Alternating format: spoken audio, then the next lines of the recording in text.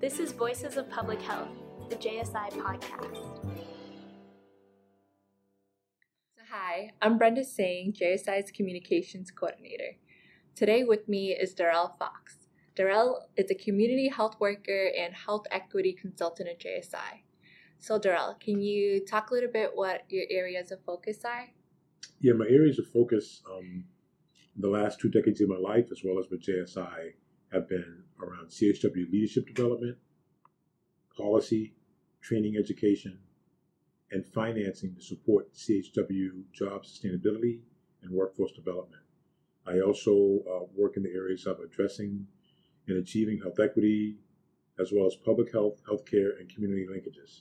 So I also know you recently presented at the 2nd Annual Boston Medical Center Patient Navigator, Care Coordinator, and Community Health Worker Symposium at the Boston University School of Medicine. How was that, and can you elaborate a little further about what the focus of the symposium was? Yeah, it was great. The focus of the symposium was on the power of integrated team approaches to care. The title was The Role of Community Health Workers and Building Collaborative Partnerships in the New Accountable Care Organization. We discussed some of the details of the new Boston Medical Center Accountable Care Organization model. We discussed, it focused on things related to CHW integration into care teams. We also addressed best practices related to housing for health and strategies to address the social determinants of health. Okay. We'll take a moment now and give our listeners a chance to listen to a snippet of your speech. That's that's like the foundation of what we do, connecting with people, places, connecting our clients, our families, our communities to services, etc. And addressing the social determinants of health. So I'll talk a little about that. So we were on a journey with the American Public Health Association, CHW section, to develop a nationally recognized definition for our workforce. When I first started in the field in the early 90s, we were disconnected. We were not unified. We had all these titles, and we all kind of were separate in our worlds: maternal child health, HIV, folks who worked in different parts of the field, but doing some of the similar work. So we worked hard on this definition. It was probably about an 8-year journey to create this through the APHA CHW section. And now this definition you see before you is recognized by the federal agencies, is recognized internationally, is recognized locally.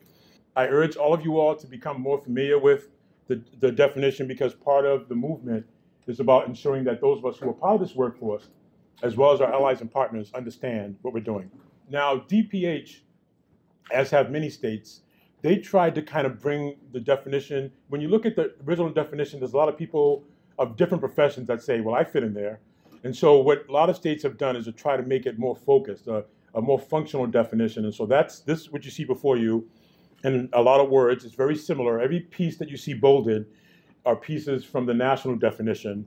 But you'll notice that they also added a piece to talk about the uniqueness. Part of the movement has been about differentiating CHWs, promotoras, CHRs from other professions for different reasons. When you're looking for funding, you have to say, we're unique because of this, we can do this, maybe different than another, we can assist another profession.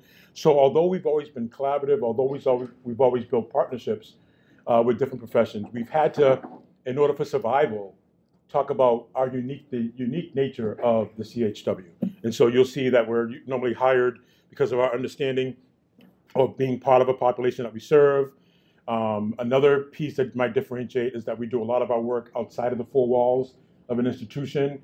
Now that there's a lot more home visiting happening around the country, we're doing a lot more in people's homes. And we can provide services, whether they be in clinical, community settings, on the street, in the boardroom. We're able to kind of crisscross these places. We always try to show the umbrella. In our state, we've embraced patient navigators and many other titles as part of the CHW umbrella. There are some states that do not. And so I just want to urge you to kind of take a look around the country and see how others are doing this. We're trying to do this in the true collaborative spirit by bringing us together, because there is strength in unity. And when you're doing advocacy and policy development, it's critical that you can tell people this is our defined workforce and this is how many folks we have out in the field. Are we a new workforce, CHWs? No, we just happened to be around and people said, hey, there's a new workforce that's emerging. People use emerging, people use new. Things that are new are some of the labels and titles, some of that driven by funding, et cetera. But we've been around for years. But in the past, in the early 1900s, there was some documented efforts in Philadelphia during an outbreak of a plague where people knocked on doors, people checked on folks, people helped get people connected to care. And that might be some of the early days in the US. Some countries have discovered us centuries ago, value and respect us in the same way that they respect some clinical folks. The modern day history of community health workers began being written with the emergence of community health centers. Geiger opened 2 health centers in 2 different areas. And I don't know if there was a method behind that madness, but it showed that you really needed to have, the urban centers, Dorchester, that was a nice placement for a community health center. But rural Mississippi was in much need of a place where people could go to get health care, to access services, et cetera. In the 90s, tons of energy, tons of people from our workforce coming together, different conferences, trainings. Maternal child health was one of the first out the gate, HIV/AIDS. But then the broader community of CHWs began coming together at places like the American Public Health Association. We also started having our own national conferences as well. Present day, we have some strong, solid work happening still at APHA. It started in the 1970s with a group called the New Professional SPIG, or Special Primary Interest Group, and grew to become the CHW section not that long ago. A little bit of history with that one. We have over 45 CHW networks, alliances, associations, coalitions. We have some states that have many. We have other states that have one statewide, et cetera. We began to become more recognized, and we really started to really define our scope of practice, which there wasn't a lot in print about our particular scope of practice and the breadth and depth of it. So there you have it. In your speech, you talked about how you worked on finding a nationally recognized definitions for community health workers. Can you talk about what the definition is and elaborate further how that process was for you? Yeah, there were several meetings during the 90s and early 2000s where we discussed some local, state, and national advocacy efforts for our CHW workforce. And we also talked about the need to unite the many titles the community health workers fall under to one term, and that's where the CHW term, community health worker, was coined first. And we also felt that we needed a nationally recognized definition. So the American Public Health Association Community Health Worker section worked with CHWs from around the country and allies to develop a national definition. The national definition is a community health worker is a frontline public health worker who is a trusted member of and or has an unusually close understanding of the community served. This trusting relationship enables the worker to serve as a liaison, link, or intermediary between health, social services, and the community to facilitate access to services and improve the quality and cultural competence of service delivery. A community health worker also builds individual and community capacity by increasing health knowledge and self-sufficiency through a range of activities such as outreach, community education, informal counseling, social support, and advocacy. This is a long definition, but it took us a while to get to this place with input from all over the country, and we wanted to keep the organic nature of the CHW workforce evident, but we also wanted to build in the many core pieces of our role. So how did people react to the definition when you released it? Were people pretty happy about it and thought it was encompassing? Yeah, people embraced it because people had, on local levels, that kind of understood who CHWs were. But on a national level, there was no kind of cohesive definition. So no matter where you were in the country, if you said CHW, the people would understand this is who you're talking about. So people embraced it. And matter of fact, right away, people started using it for policy. For instance, we submitted it to the federal government because prior to 2009, there was no federal job classification code for CHWs, so that when you get your census every 10 years, and you put your profession, you couldn't put CHW before. So we used that definition to apply for a definition for CHWs, and we're successful. So now, as of 2009, we use that definition to create a federal job classification code. And do people take that definition and like adapt it to themselves locally as well? Yeah. So there are some, like for instance, even in Massachusetts or in some states where they've already actually had a local definition, they've either enhanced their definition or they actually refer to this definition as well as the national. Okay. So I know from 2000 to 2018, you worked with a team on the Community Health Worker Core Consensus, the C3 project, and looked at core competencies and skills of community health workers. Can you talk a little bit about the different roles and skills that were identified? Yeah, so the C3 project from 2014 to 2018 really built upon years of development of the CHW scope of practice and basically reviewed some of the commonly recognized lists of CHW core roles, skills, and attributes that were already in place across the country. And over 3 years, we reviewed any studies, surveys, publications related to the CHW core roles, and we used a participatory method to develop consensus on a contemporary list of CHW skills and roles, which included input from hundreds of community health workers, our allies and partners, including representatives from over 26 of the approximate 40 either statewide or local CHW networks and associations in the country. Once that process was done, we had a final list of national CHW core roles. And those roles include providing culturally appropriate health education and information, care coordination, case management, and system navigation, providing coaching and social support, advocating for individuals and communities, building individual and community capacity, providing direct services, implementing individual and community assessments, conducting outreach, and one of the newer roles is participating in evaluation and research. So how important was it for you and other community health workers to identify those roles? It was critical because the foundation of the CHW scope of practice, I think, is still being shaped as we speak. And most of the training programs around the country pretty much use a standardized curriculum or a very similar curriculum. And it was critical to have those core roles reflected, particularly in our core training as well as in our continuing training. Mm-hmm. So it was important to have a list of roles and skills that are real, that reflect what the workforce is actually doing today in the U.S., and that can inform our efforts around looking for things like credentialing, like financial sustainability for the workforce, like reimbursement, et cetera. Mm-hmm. So, and do you think these roles and skills will also evolve over time as the role changes? Yeah, and that's what the C3 process was about. It was about looking back at time over the last 2 decades and seeing that, for instance, years ago, we didn't really have a role that was specific anywhere in print related to our role in evaluation and research. Uh-huh. And if you look over the last decade, maybe even the last decade and a half, CHWs have played a critical role as key informants, as working with communities to get them involved in research and definitely being involved in community-based participatory research. And so that was a new skill that we added in C3 to reflect what was really happening in the field. Awesome. So I know you talked about a lot about community health workers, and so I'm really curious as well, like what do you think really sets you apart from the other professions? Yeah, this is always a tough question because I value all of the professions, health, public health, clinical, non-clinical.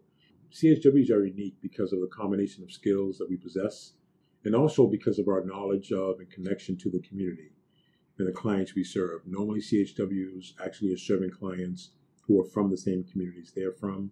And by community, I mean geography, I mean sexuality, it might be age, might be race, nationality. So we usually reflect the clients we're serving. We also have those core roles that make us unique because they help us and enable us to serve as a bridge and connection to the community while working across various silos, policies, and systems of healthcare, public health, and human services. Mm-hmm. And so that kind of makes us unique. I think there's many professions that do some of the things that CHWs do, but I don't believe there's any one profession that does all of the things that CHWs do. Mm-hmm. So what are some of the current challenges that you think CHWs face today? Yeah, it's tough. I mean, one of the main and key pieces is we're still a workforce estimated to be over 100,000 in the U.S. alone that is primarily paid by soft, cyclical, categorical funding. And so CHWs face many challenges related to job sustainability, living wages, and workforce development, including things like access to core and continual training. We also take a holistic approach to serving our clients and communities, and that is not always supported by the funding that comes in due to the kind of the nature of the categorical cyclical funding that supports the bulk of our workforce. For instance, if I'm a community health worker working with a family and I'm working with an adult who has HIV, but I go into the home and there are children who have needs, or there's a grandparent who might have some needs around hypertension or diabetes or asthma, I will probably take the time to assist that family in navigating those. Although my funding source is focused on HIV, we always take a holistic approach to serving our families and our communities. And the funding hasn't quite caught up to that yet, so we always have to do that balance in that role. So I'm really curious about your experience as well. I know you had over 2 decades of being a community health worker, and as you were saying, there's a lot of challenges that you face. So what keeps you in the field? What keeps you passionate about this? And because over 2 decades is a long time. Yeah. I mean, when I started in '91, we were just starting to gel as a workforce around the country, and I think that basically what kept me here is that hope and that passion. Part of my upbringing was with my mom was a anti-poverty agency person for a while. She headed a program called the Roxbury APAC, part of Action for Boston Community Development. And so growing up, she was a community organizer. We used to have meetings in the house. I kind of had something in my blood that kind of pushed me towards working in the field. And then since I've been in the field, I've seen the growth and development. I've seen us become more valued and respected members of teams. And I think that keeps me going through the struggles. And so now you're a health equity consultant at JSI. So you can talk about some of the different projects you're working on now and some different things that you're doing. Yeah, it's been great working here at JSI. I've been here since 2015.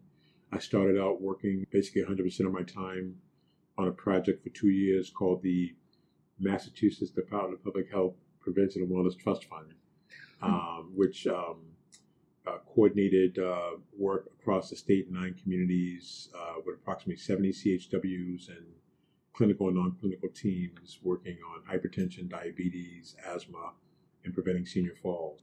I then shifted recently to working on some National Healthy Start Initiative related projects, including a online CHW training program for Healthy Start CHWs, which is available to anyone who would like to use that platform, the Epic Center. And now starting some work on some fatherhood programming for the National Healthy Start Initiative. I've been working for about a year now on a great comprehensive HIV program in Rhode Island called Coexist, which is supporting team-based approaches to care and services for people living with HIV/AIDS. And a key focal point is integration of housing and behavioral health into healthcare and public health activities. Also working on a project related to a national evaluation of the AIDS education and training centers. Also working on a community health needs assessment project. And a major project I'm currently working on, just one of the newest projects, is a project with the Massachusetts Department of Public Health Office of CHWs, working to support the upcoming statewide CHW certification and some of the other workforce development efforts being guided by our state health department. So where do you see yourself in 5 years from now or 10? 5 years from now, I see myself not being in New England, but being in Atlanta, Georgia. But I still see myself, although I'm moving to a different region, still continuing to work on things like the Regional Health Equity Council, still working on local and national CHW-related projects. And I'll probably stay involved in HIV/AIDS, which I've been involved since I started in the field. So I see myself doing some of the same things, just at a different location. Okay. Well, thank you so much for your time, and thanks for everyone tuning in.